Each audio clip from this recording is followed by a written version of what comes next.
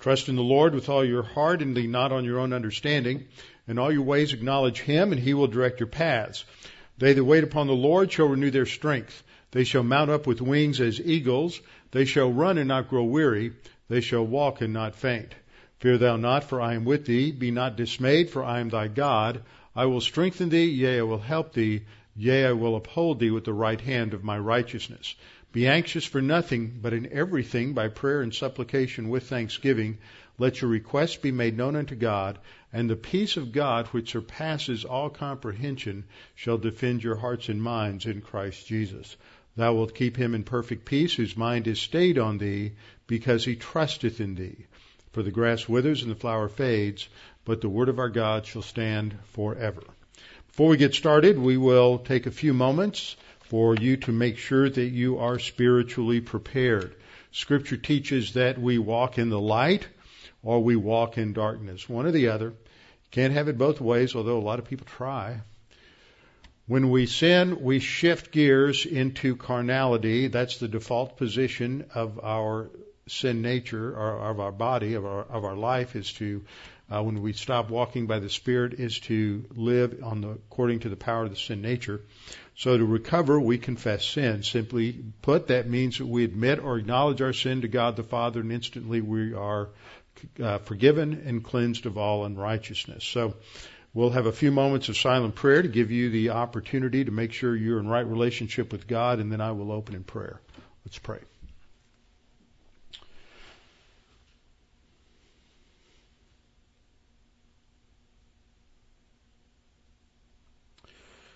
Father, it's a great privilege to come together this evening. We thank you for the beautiful weather we've had today and yesterday, and we're thankful for the fact that this spring so far we're ahead in our rainfall, and so we don't have to face the specter of drought, at least at this point. Father, we're thankful that we live in a country that still has freedom. We're thankful for the fact that we do have a number of leaders who are not ashamed of their Christianity, their biblical foundation, and who are willing to emphasize that. And Father, we pray that you would give strength and courage to many others that would stand up and stand in the gap. And especially we continue to pray for our Supreme Court as they look at the issues related to changing the definition of marriage. And we pray that they would stand firm on the fact that marriage is a legal institution between one man and one woman. Father, we pray that you would also continue to work in our lives and this church, challenging us to reach out to those around us, being sensitive to opportunities to plant seeds, to proclaim the gospel, and to explain our faith and the hope that is within us to those who are around us. And Father, tonight as we study your word, help us to think clearly and critically about what your word says, that we may apply these things in our life. We pray this in Christ's name. Amen. All right, it's Tuesday night, so we must be in 1 Samuel, right? 1 Samuel chapter 1, but we won't be here a lot. We're still looking at the doctrine of... Wait a minute. I may have opened the wrong... No, I didn't. I thought I changed this. Did I not change it? Okay, well, we'll change the title later. We're still looking at the doctrine dealing with emotion and the Christian life. This is such an issue that is confusing to a lot of people. There are those, and there has been a stream of people like this since probably the late first century, that I think of emotion as a criteria for the spiritual life. How do I know if I'm worshiping? I feel like I'm worshiping. So that emotion becomes the standard for whether we know we're walking by the Spirit or not. Today I was briefly looking at a discussion on related to dispensationalism on Facebook, one of the many different study groups that are out there on the topic. And one person there, they were debating how to handle a certain kind of a situation, said, well, we just have to follow the lead of the Holy Spirit. And I didn't want to get into this at the time, so I didn't say anything. Said, well, how are you going to determine that? Does the Spirit operate apart from His Word? or does the Spirit only operate through His Word? And as I've made clear many times, it's the second option. The Spirit doesn't operate apart from His Word. If He did, how would you determine it? One of my favorite seminary professors many years ago used to say, if you can't figure out and describe the difference between the Holy Spirit moving you and indigestion, then you can't teach that doctrine. It's objective. It is rational, meaning it is related to content in the Word. It is not related to how we feel. It is not the role and the ministry of the Holy Spirit is not related to just navel gazing and trying to get some sort of liver quiver to know whether to do X or whether to do Y. Revelation has ceased or it hasn't ceased. And we don't come to the Scripture and say, well, I want to know what this means, so I have to wait for the Spirit to move me. Now, there have been many tremendous leaders in the church and pastors who've held views of that which is called mysticism and light mysticism, but that kind of subjectivity has always negatively impacted their understanding of the Word. And what happens when you live in a culture, you experience a culture where people go too far in one direction, what always happens after that? There's a reaction. And it goes too far in the other direction. And the other direction tries to remove all emotion from any position of legitimacy within the Christian life. And in this kind of a scenario, then any kind of emotion becomes equivalent to sin. And so there are people who are and there are a lot of Christians and not just Christians, but there are a lot of folks who just because of their personality or because of their background or because of any number of other variables in their life aren't real comfortable with emotion. So it's very easy for them to move in the direction of almost saying that emotion in the Christian life is all wrong. And what I'm saying is when we look at the Scripture, there is a role and a correct place for emotion in the Christian life. We have to understand what it is. We don't want to run from it on the one hand, but we don't embrace it as the core value within the Christian life. And basically what I've described for you is the difference between the charismatic movement and the non-charismatic movement in a lot of ways. And so we have to look at what the Scripture says. And I'm just focusing in on one little area in this series, or in this series of 1 Samuel, related to the grief and the weeping and the bitterness of soul that is experienced by Hannah. Now, last time, I always like to start making sure we understand the context here, that the Lord uses these events and is sovereignly overriding events.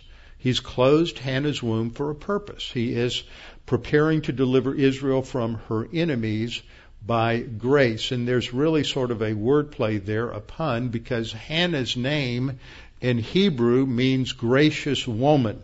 So the Lord is going to deliver Israel through grace. He's going to honor Hannah's faith by answering her prayers. That's the first verse down through the end of her prayer in chapter 2, verse 11. And then he's going to open up Hannah's womb, and this occurs in chapter 1, verses 1 through 20.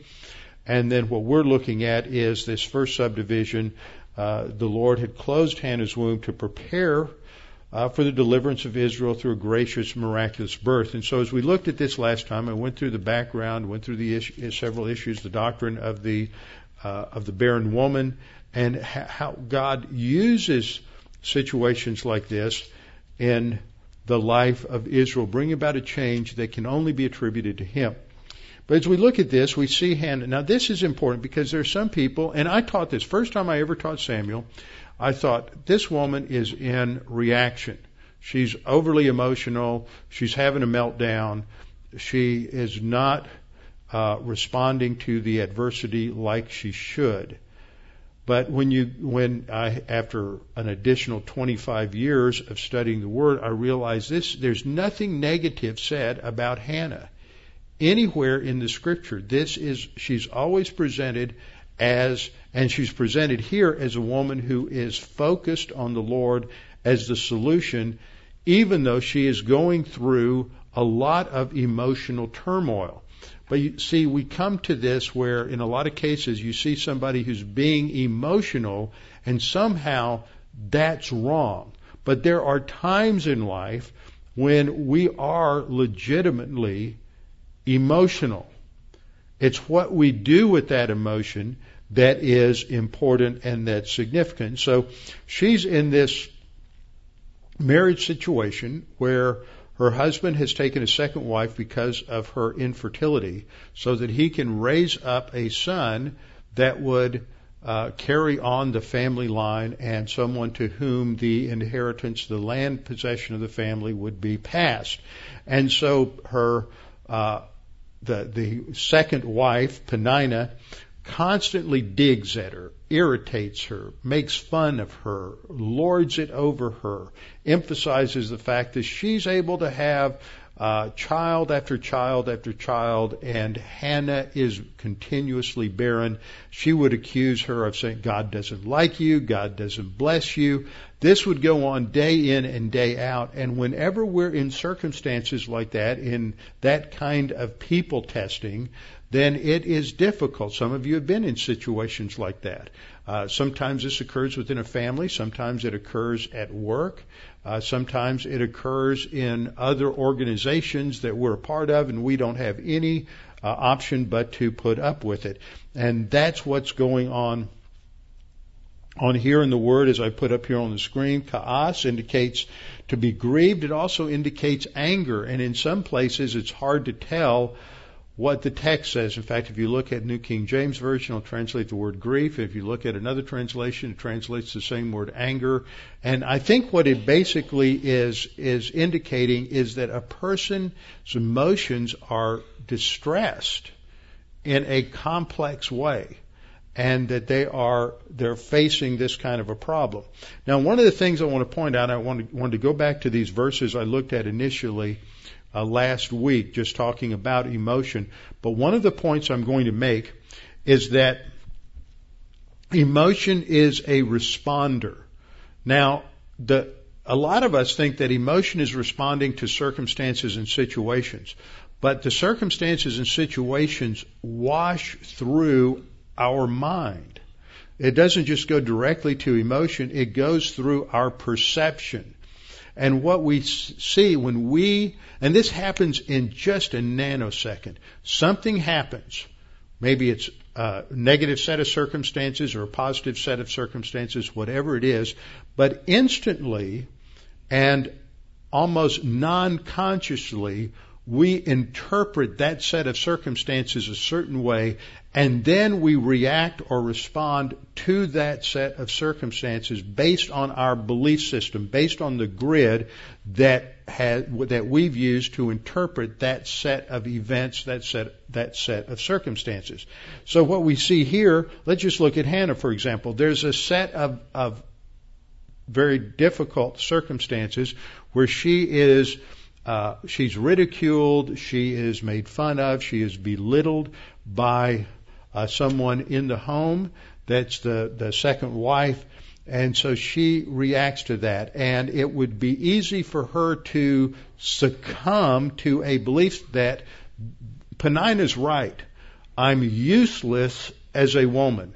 This is what my culture tells me, that for me to be fulfilled as a woman, I have to give birth to a male child. So you have a certain, the emotion is related to the response to the belief. Let me give you a more basic illustration.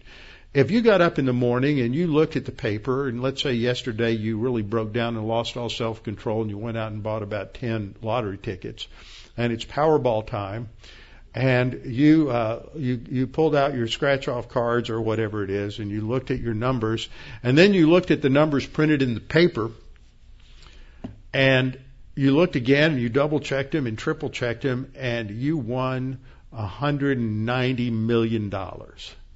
How do you think you feel? Yeah, you feel great. You know, I don't have a single problem that the rapture and $5 million wouldn't cure. I think most of us feel that way at different times. Okay, so all of a sudden, you just feel great. You are on top of the world. You are elated, ecstatic, and your emotions are just as high as they possibly ever been. Then you run into your spouse and you say, "Look, we won the Powerball." They look down and they said, "You need to put your glasses on. That's a 0, not an 8. You didn't win diddly." Now how do you feel? You've gone from up here, that high manic state, to where you are just at the bottom of the barrel. Because your belief changed. What you believe shapes how you feel. How you feel is a response to what you believe to be true. If you're told that your child has died, you're going to have one set of emotions. But as soon as you hear that that's not true, your emotions shift. They are responders to what you believe to be true in your mind. This is very important because a lot of times in the Christian life, we operate on false belief systems that come out of our sin nature and come out of paganism, and the consequence is that we don't experience the kind of happiness that we think we should be experiencing because we are believers in the Lord Jesus Christ.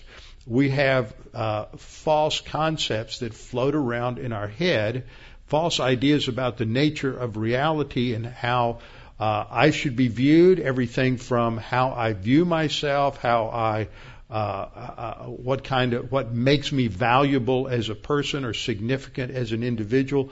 All of these kinds of beliefs shape how we feel about ourselves at any given time. Some of you know what I mean when you get up in the morning and you look in the mirror and you see your mother or your dad looking back at you. Some people think that's a great thing, other people not so much. It just depends on your belief system. So this is what's going on with Hannah. Now here we have another circumstance. I pointed this out. This is talking about the rich young ruler. Rich young ruler is very focused on his spiritual life, and he thinks he's doing a great job keeping the law. And he is doing a great job at keeping the law. And he comes to the Lord expecting a good pat on the back, and the Lord says, "Well, if you're really going to make it as a disciple, you need to sell all that you have." Now, he thinks that's really what he has to do. I believe the Lord is pointing out some flaws in his thinking, and he goes away sorrowful because he didn't hear what he thought he should hear. His belief system caused him to react negatively in terms of his emotions. Our Lord Jesus Christ goes to Gethsemane, takes Peter and James and John with him, and goes off apart from the other disciples to pray. He knows exactly what's going to happen the next day on Golgotha.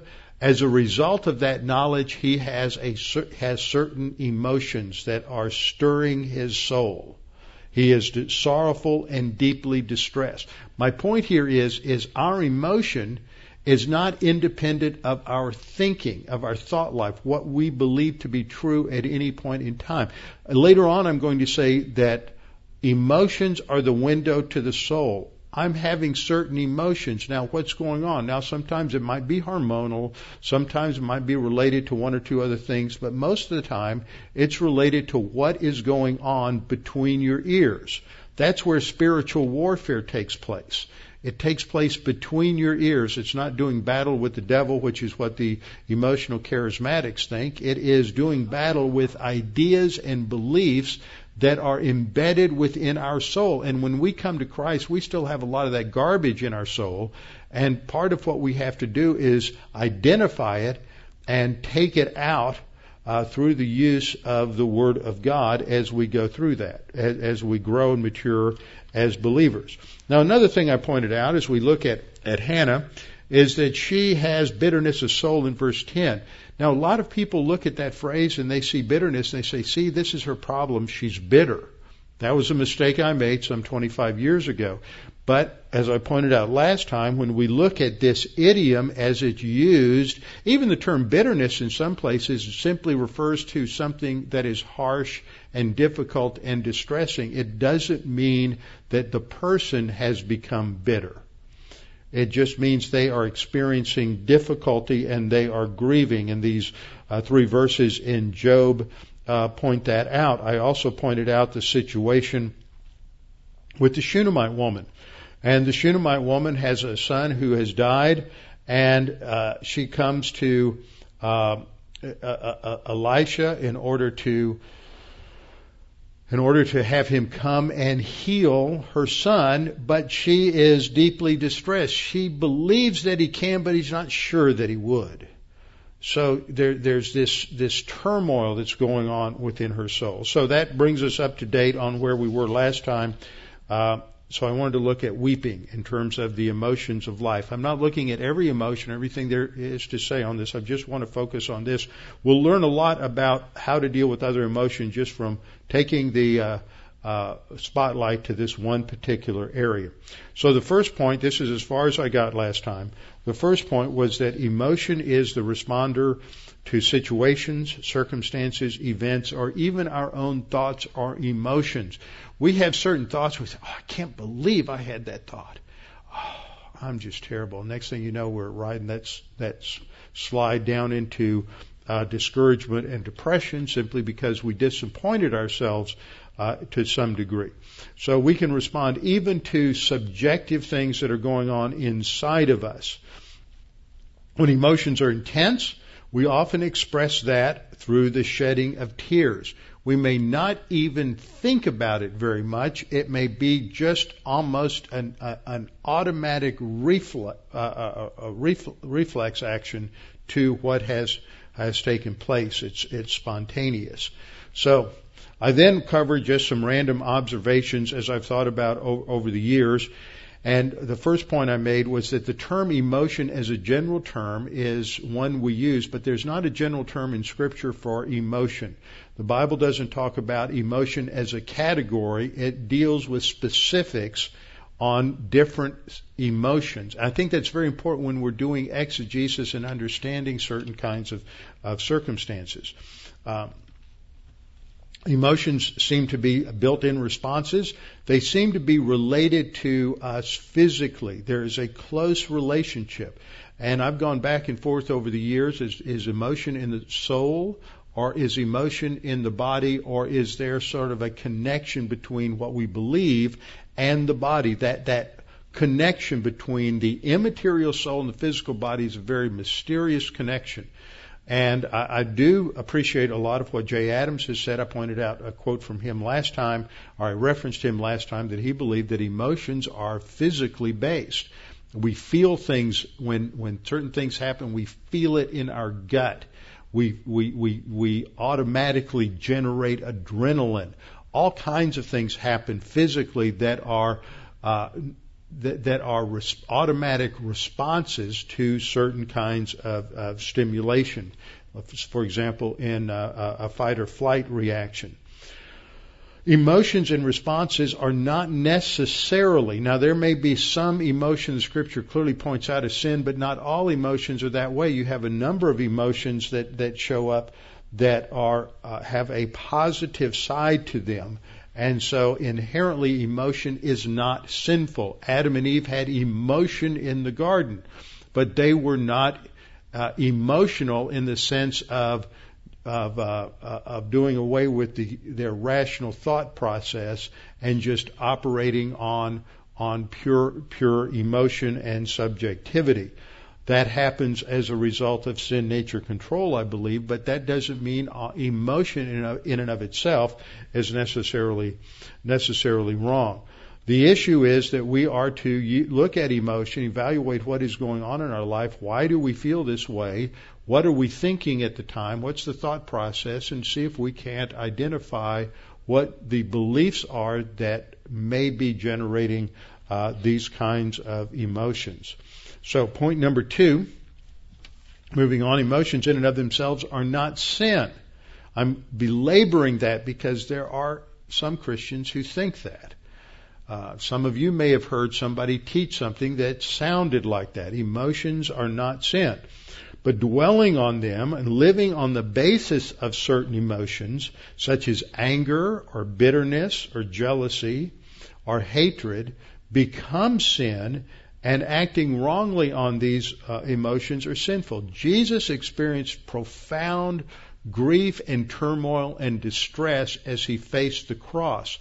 But what that drove him to do was to pray and depend upon the Lord, not to act in some way to say, these emotions shouldn't be here, so I've got to get rid of them. And I'm going to be a little bit facetious here, but I'm pointing at our culture. Our culture is over-prescribed on dealing with a lot of emotional problems that people have, depression just being one of them. There are others. Now, what I'm saying doesn't address every situation or every person, but there's a lot of literature out there addressing this issue of the fact that there's a lot of overprescription related to certain emotional problems. As Christians, when we have certain emotions, what we want to do is, this isn't a pleasant emotion, I need to get rid of it. 2 weeks later, this is not a pleasant emotion, I need to get rid of it. 2 years later, this can't be God's will for me to have this unpleasant emotion. Jesus had unpleasant emotions. He didn't say, Lord, take this emotion away from me. You had to address the issue. You have to understand that's a test. It's an emotional test. Our own emotions are testing us as to whether or not we are going to make the Word of God more real to us than what we feel, or whether we're going to let that distressing emotion cause us to say, I'm going to do anything, whatever it is, in order to get rid of this distressing emotion. And then we look to solutions that are not biblical. And rather than using that as an opportunity to move forward in the faith rest drill and to learn to focus on the Lord and the joy that God has given us, we're focusing on getting rid of a negative emotion that's there that can drive us to greater spiritual maturity. We'll see some scriptures that address that before we're done. Third point is that emotions are never a means of divine guidance or direction in Scripture or in your spiritual life. This is another way of looking at this is subjectivity or mysticism. It's determining God's will on the basis of how we feel about something, and thinking that, well, God would never want me to feel that way. I've heard people say that. Well, where in the world does it say in the Bible that God doesn't want you to feel that way? It's just an assumption that is brought to the text. God wouldn't want me to do that, so therefore I'm going to do this. But when we look at the Scripture, that's not necessarily true. Fourth observation is that emotions do not involve thought or reason, but may be a reaction which accompanies certain thoughts or beliefs. So in the example I gave earlier with the lottery or with a parent who thinks they've lost a child, then their emotion follows what they believe at that moment to be true. So, and sometimes it hits us almost instantaneously. The emotional reaction hits us almost instantaneously. A few years ago, I went up to Dallas to visit with my uncle. At the time, he had Alzheimer's. He was a retired World War II and Vietnam era Air Force colonel. And he was also a retired pilot for United, and he had always had a camera bug ever since he got his first little Kodak movie camera when he was in probably 1946 or 47. And he took all these pictures, and my cousins had taken all of these old movies that he had, home movies and family movies and everything that he had done. There are a lot of airplanes. And they had put them all on DVD. So when he was in his room at the nursing home, they would have these running continuously on the television, reminding him of family and past things that he had done and everything else. So the day I went up to the room there, my cousin and I were sitting there, and we were talking to him. The doctors came and took him out for some reason, and they were playing this, and I was just enthralled. I hadn't seen any of these, so I'm sitting there watching them, and this first disc started off. And he's flying a squad of, I think it was, I'm not sure, I think it were B-52s. He was a SAC pilot for many years, Strategic Air Command. In fact, he's the real pilot. If you ever see that old film with Jimmy Stewart and June Allison, he's the pilot who did all the flying for Jimmy Stewart in that film, and they filmed it up in Alaska. So he's taking all these airplanes up there, and that all it is films of airplanes and airplanes. Everywhere you look, there's another air show. And then the scene shifted to my grandparents' house over on the east side in Houston. And he's standing outside, and he's got the camera pointed towards the front door, and the door opens, and my grandmother came running out, and then my aunt came running out, and then my mother came running out. And all of a sudden I realized tears were just streaming down my face. I had never seen my mother walk before. And it just hit me like a punch in the gut or something. I mean, it just instantly. We have emotional reactions like that. They have nothing whatsoever to do with reason. It's just how events impact us instantly, and we react. So we can't evaluate these things, and it's not a part of reason. It's just the way we are. God has wired us in terms of our emotions. Now, under the fourth point,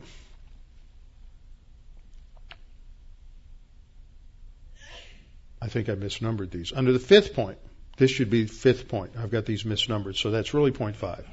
Emotions, though, may be a barometer of our spirituality. They're a window into the soul. They may tell us some things about what we believe to be true at that time,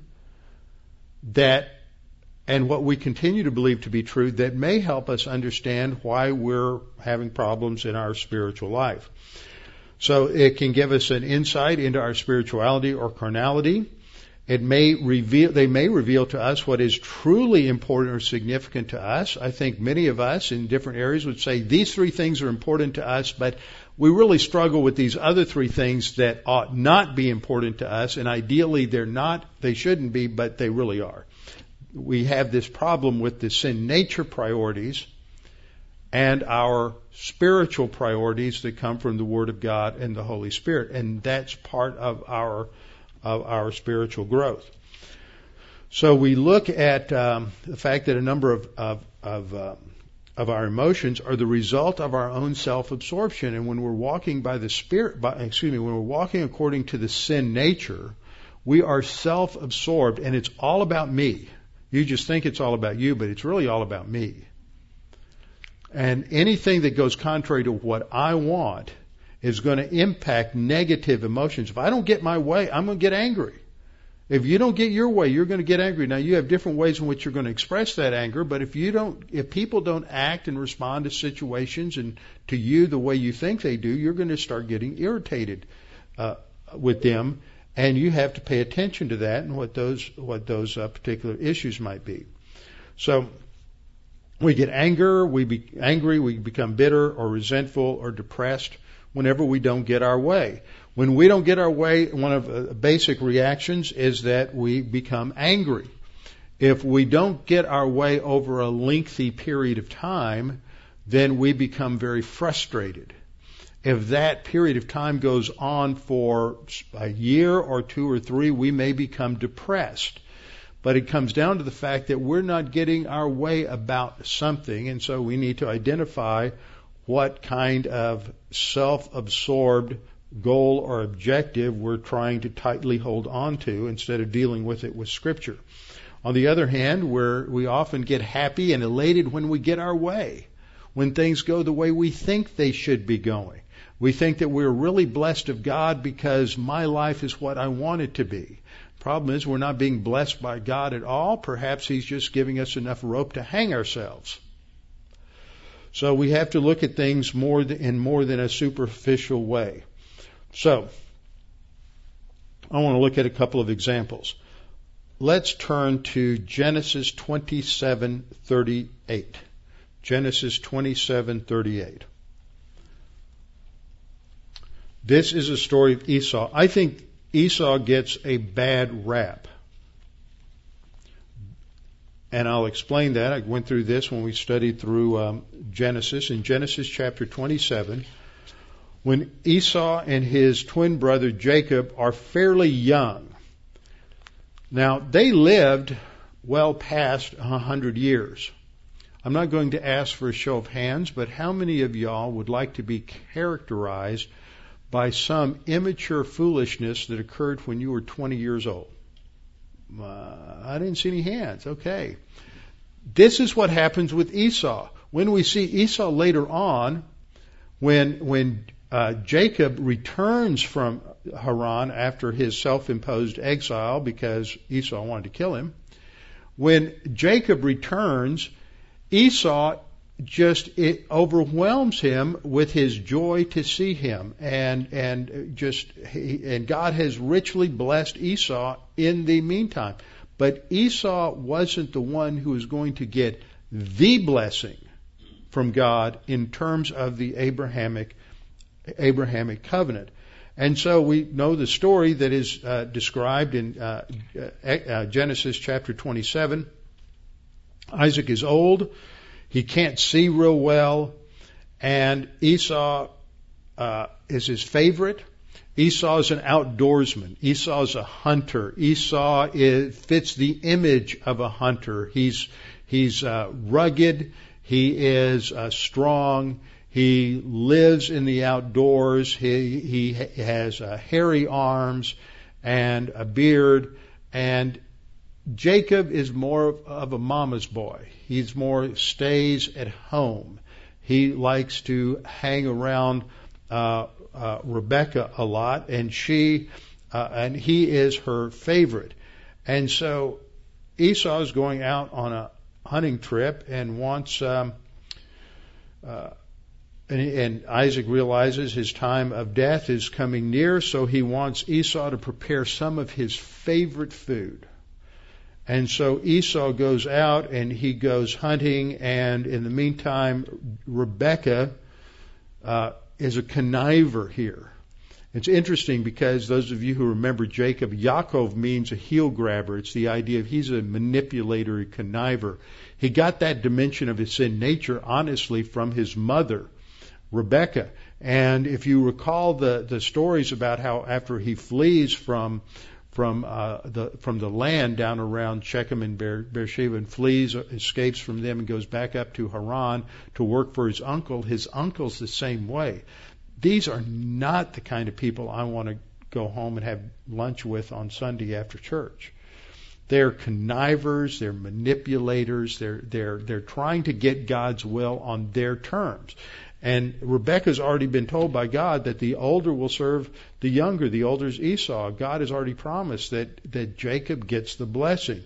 But she's got to manipulate it. So she comes up with a little scheme, and she says, look, I overheard your father send Esau out to get some game and to bring it back and cook it, but I'm going to cook it. I know just how he likes it, and then you're going to take it in and you're going to present that to him. And so he does that, and he deceives his father. He puts on a hairy garment, so he convinces his father, Isaac, that he's really Esau, to give him the blessing. And so he gives him the blessing. And then the next thing that happens is Esau comes back, and he hasn't had a real successful hunting trip. At least he hasn't eaten much, and he's hungry, and so he sells his birthright to Jacob for this lentil soup that Jacob had made. And the blessing this is like a legal inheritance. And once the father had blessed Jacob, He couldn't go back on it. Even if deception had occurred, he couldn't go back on it.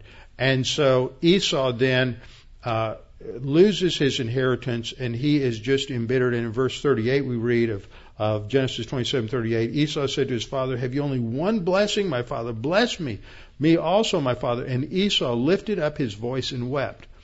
Now, is anything in this story about eternal salvation? Not one thing has to do with eternal salvation. It has to do with the blessing and the seed promise that God had made to Abraham, that the blessing would go through his son Isaac and then his son Jacob. That's the line of blessing. Now, when we get to Hebrews chapter 12, we're going to flip around a little bit so you get to figure out where these books are in your Bible, since you don't always go there. Hebrews chapter 12, Esau is given as an example. And in this passage, I just have the core verses here, 12, 16, and 17 on the screen. But when we look back to verse 12, we're going to see the significance here. In chapter 12 is talking about a warning of losing our inheritance. There are various warning passages in Hebrews. And these warning passages are to warn believers, not that they can lose their salvation, but they can lose and forfeit rewards and position and privilege in heaven due to carnality and due to a failure to grow to spiritual maturity. And so in verse 12 we read, starting in that context, "Therefore strengthen the hands which hang down and the feeble knees, and make straight paths for your feet, so that what is lame may not be dislocated, but rather be healed." Basically what he's saying there is straighten out your spiritual life. Quit walking around in circles and going after things on your own terms, but confess your sin and turn back to the Lord and walk consistently with Him. That's basically what he's saying. Verse 14, he says, "Pursue peace with all people and sanctification," that's experiential sanctification, "without which no one will see the Lord." And seeing the Lord, there's not salvation. As we've seen in our study of the letters to the 7 churches, there are those who are overcomers who will be blessed with a greater level of intimacy and closeness to the Lord. Look, there are going to be billions of people in heaven. Not everybody's going to be on the front row. Some people are going to be on the front row. Some people are going to be in the bleachers. Some people are going to be in the nosebleed section. And when you get to a stadium that holds 5-10 billion people, the nosebleed section is way up there. And Jesus is going to just appear to be a little speck. So when the writer of Hebrews says this, that without sanctification no one will see the Lord, he's talking about those who will be closer to the Lord in heaven, have a closer approach and intimacy in heaven due to their spiritual growth and spiritual maturity in this life. So he says, without which no one will see the Lord. It has to do with inheritance. Okay, inheritance is a major issue all the way through Hebrews. What's the context of Genesis chapter 27? It's inheritance. It's not eternal life. It's not eternal destiny. It's that ownership of that inheritance. Esau forfeited that. He didn't forfeit his spiritual life. He didn't forfeit his eternal destiny. God still blessed him richly in his life. God didn't forget about Esau, but he wasn't going to get the primary inheritance that went to the firstborn. And even though the firstborn wasn't the first in order, because even though they were twins, Esau came out first, firstborn had to do with the priority, the preeminent one. So we get to verse 15, and verse 15 says, "Looking carefully," in other words, examine your life carefully, "lest anyone fall short of the grace of God." That doesn't mean that you lose salvation. That means that you are no longer walking according to the grace of God, "lest any root of bitterness springing up cause trouble, and by this many become defiled." What happened with Esau? He became bitter. He mouthed off a lot of threats. He was going to kill his brother. What was the result of that? Rebekah came in and said, "Jacob, you better get out of Dodge, because Esau's coming for you, and he's serious. He's going to kill you." And so she sent Jacob away to spend the next 14 years as almost a slave to his uncle Laban. Now, that's the root of bitterness. Now look at verse 16. Lest there be any fornicator or profane person like Esau. It's not that Esau was a fornicator, but that he treated his inheritance lightly. Now, in other passages related to inheritance that we have in 1 Corinthians chapter 6, verses 9 and following, and Galatians chapter 5, starting in about verse 19 and following, where you have this list of the works of the flesh, that if you commit these sins, it says that they will not inherit the kingdom of God. Doesn't mean they won't go into heaven. It says that they will forfeit their inheritance. This is what happened with Esau. Say, don't be a fornicator. It's just summing up a bunch of those types of sins, the sexual sins. Don't be a fornicator or a profane person like Esau, who for one morsel of food sold his birthright. That's not selling his right to go to heaven. It's selling selling out his birthright as the elder son to inherit the primary blessing. Now, God had already said it wasn't going to go to him, but he sold it. He treated his inheritance with disrespect. He treated it lightly. That's what any of us do whenever we sin. When we choose a path of disobedience or sin, what we're saying at that moment in time is that my inheritance that God would distribute to me in heaven at the judgment seat of Christ isn't worth it to me. I would rather pursue carnality right now than to pursue sanctification. So there's the warning, don't be like Esau. And then the explanation in verse 17, for you know that afterward, when he wanted to inherit the blessing, he was rejected, for he found no place for repentance. He changed his mind. He said, I really don't want to sell it. It's too late. You committed the sin and their consequences, and you lost that inheritance. Doesn't mean he lost his salvation. It just means he lost his inheritance. He gave up that opportunity. Paul says we are to redeem the time. We're to use our time wisely. We're to walk by the Spirit, because the opportunities we had to walk by the Spirit today that we blew, that has eternal consequences. If we had used those opportunities to walk by the Spirit, then that contributes to our spiritual growth, and it contributes to rewards at the judgment seat of Christ. But when we live for ourselves instead of for the Lord, when we walk according to the flesh instead of according to the Spirit, then that has an impact. That whittles away at what we will have at the judgment seat of Christ. So here we have Esau in this situation weeping. He's weeping because of failure. That's legitimate. There's nothing illegitimate here. When we recognize that we have messed up, sometimes it's emotional, and we may experience some great regret, and we may weep over that. In Genesis 33:4, Esau weeps for the right reasons. When Jacob came back, he ran to meet him and embraced him, fell on his neck, and kissed him, and they wept together. Nothing wrong with that. We weep for different reasons. One time we might weep because we got caught, not because we are concerned about being wrong, but just we weep because we're caught.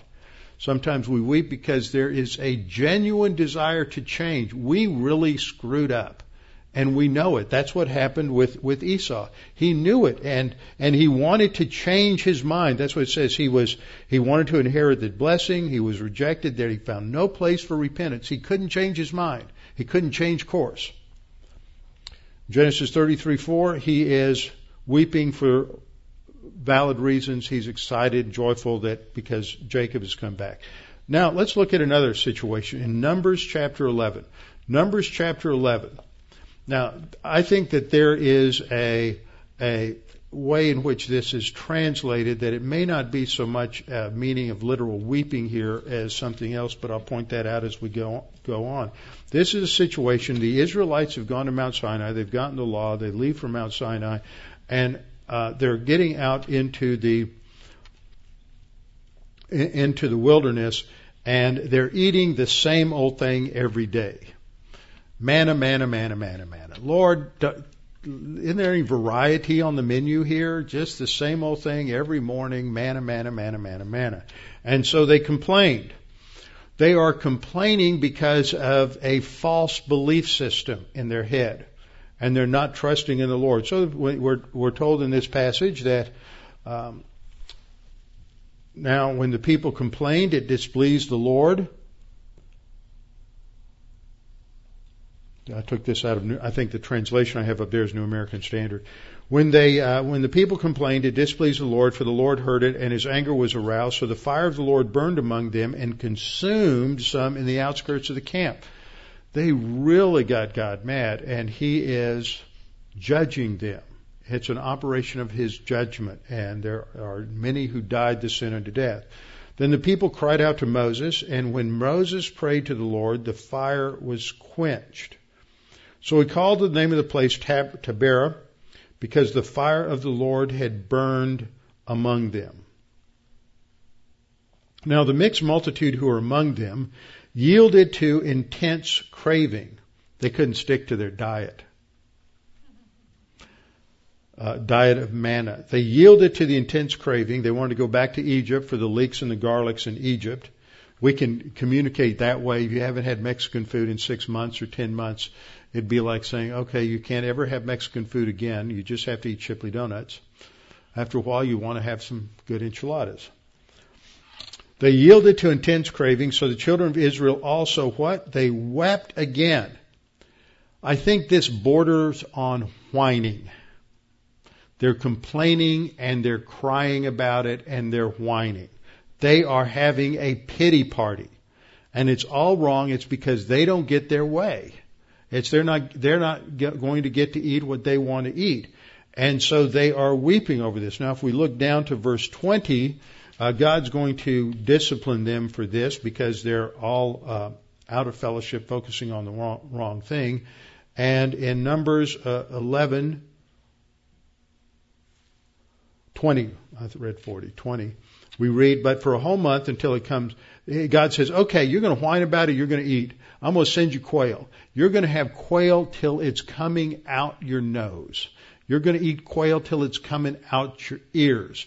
You want something else? I'm going to give it to you 1,000-fold, and you're going to regret it. So for a whole month, this is going to happen until it comes out of your nostrils and becomes loathsome to you because you have despised the Lord who is among you and have wept. You've whined, you've complained before him, saying, why did we ever come out of Egypt? Okay, next example is in Numbers chapter 14. Numbers chapter 14, again in the first 4 verses, so all the congregation lifted up their voices and cried, and the people wept that night, and all the children of Israel complained against Moses and Aaron and the whole congregation. This is after they have failed at Kadesh Barnea. So they have an emotional reaction. They sent the spies in. 10 spies came back and said, we can't do it. There are too many giants. There are walled cities and too many people. The other 2 said, it doesn't matter. God said he's going to give it to us. We're going to trust in him. And God said, because the people followed the 10 spies instead of the 2 that trusted in God, then they weren't going to be allowed to go in. So now they have another meltdown. And this is negative. Why? Because they are believing the wrong thing. They have totally rejected the truth of what God has said. And so they break down and they weep. They go on and on all night long.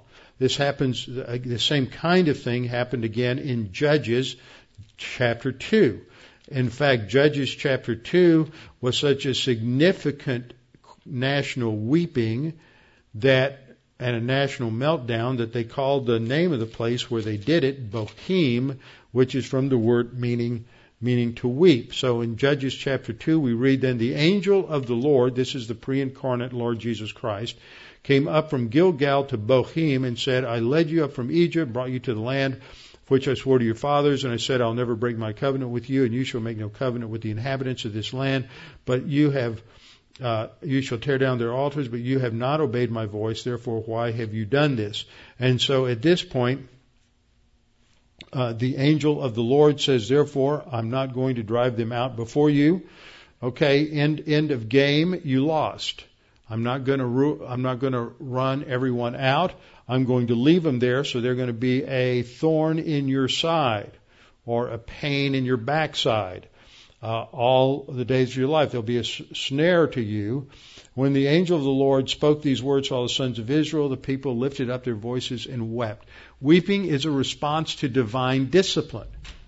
And it should lead us to, as we'll see, to repent, which means to change your mind, and then to change course, to turn. That's a word we'll run into when we get into our study in 1 Thessalonians that I'm working on right now. You repent and turn. You don't just change your mind, you change direction. Okay. Then Judges 14:16, we see another use of weeping where we have Delilah, who is weeping in order to manipulate. She wants to manipulate Samson. This isn't just territory that's unique to women. Men can also use emotion to manipulate others, and that's what she's doing here. These are, some people call them crocodile tears. They are not genuine at all. She's just doing it to put Samson on the spot. She knows that like a lot of men, Samson just gets really uncomfortable when a woman starts crying, and so they'll just do anything in order to get her to stop crying. In 1 Samuel 30, verse 1, we have this situation that this is an important example to look at. This is an example of legitimate grief. Legitimate grief. David and his followers have been staying with all of their families and loved ones in a village called Ziklag. And when David and his men left in order to go deal with some problems with the, I believe it was with the Philistines. Let me get to the passage. To deal with some other issue, helping out with the Philistines. Actually, was going there to hide with them.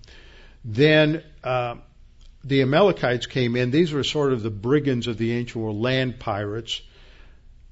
These ne'er-do-wells came in and they invaded the south, attacked Ziklag, burned it with fire, took a number of women captive, and then they carried them off and they went their way. So when David and his men came back in verse 3, we read, they came to the city, it was burned with fire, their wives and sons and their daughters had been taken captive, so the people who were with him lifted their voices and wept. Now this is legitimate. This is grief. Our loved ones have been captured and taken captive. And the natural response of that is sorrow and sadness and grief. This is legitimate. And they wept until there was no strength in them to weep. They wept until there wasn't any more tears left. There wasn't anything more. They exhausted themselves. Nothing wrong. No hint of criticism. This is normal. And then what did they do? Then they went and got him back. They didn't let the weeping cause them to just stop and have a pity party. So weeping is a sign of legitimate grief. And look at verse 6, though, as we look at this. I didn't put it up on the slide. So verse 6. Now David was greatly distressed. So there's another intense emotion as a result of this.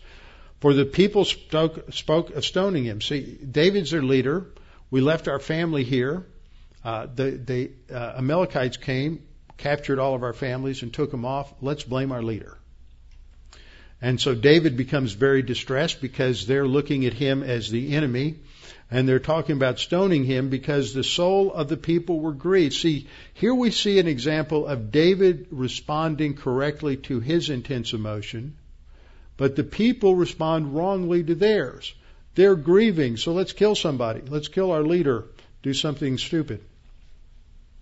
So what did David do? He shows what you should do when you are experiencing great distress and grief. He strengthened himself in the Lord his God. The end of verse 6. That is the direction that we should go. He strengthened himself in the Lord his God. Now I want to cover one more example very quickly. This is another one that is greatly misunderstood. John chapter 11. John chapter 11. This is a story everybody knows. If you can memorize any verse, this is the verse to memorize. John 11:35. 2 words, shortest verse in the English. Jesus wept. Now, at a superficial level, you've probably been taught this. You've probably heard this taught. Jesus was grieving. Jesus isn't grieving. Let's look at the context. Jesus knows that in 5 minutes or less, he's going to say, Lazarus, get up out of that grave and come here.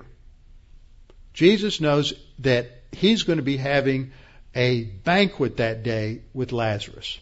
So why would he be grieving? They say, well, in his humanity, he didn't know he was going to do it yet. No. Read the context. Back earlier in the day, just maybe 15 or 20 minutes before, Jesus is talking to Martha and said, I'm the resurrection and the life. He who believes in me, though he were dead, yet shall he live. How clear can it be? He knew exactly what he was going to do. This is why he delayed. He's going to walk up to that grave and he's going to tell Lazarus to come out. He's not grieving because Lazarus, his good friend, has died. Look at the context.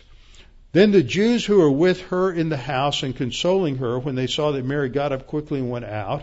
So all the mourners are there, all the friends of the family, all their loved ones are there.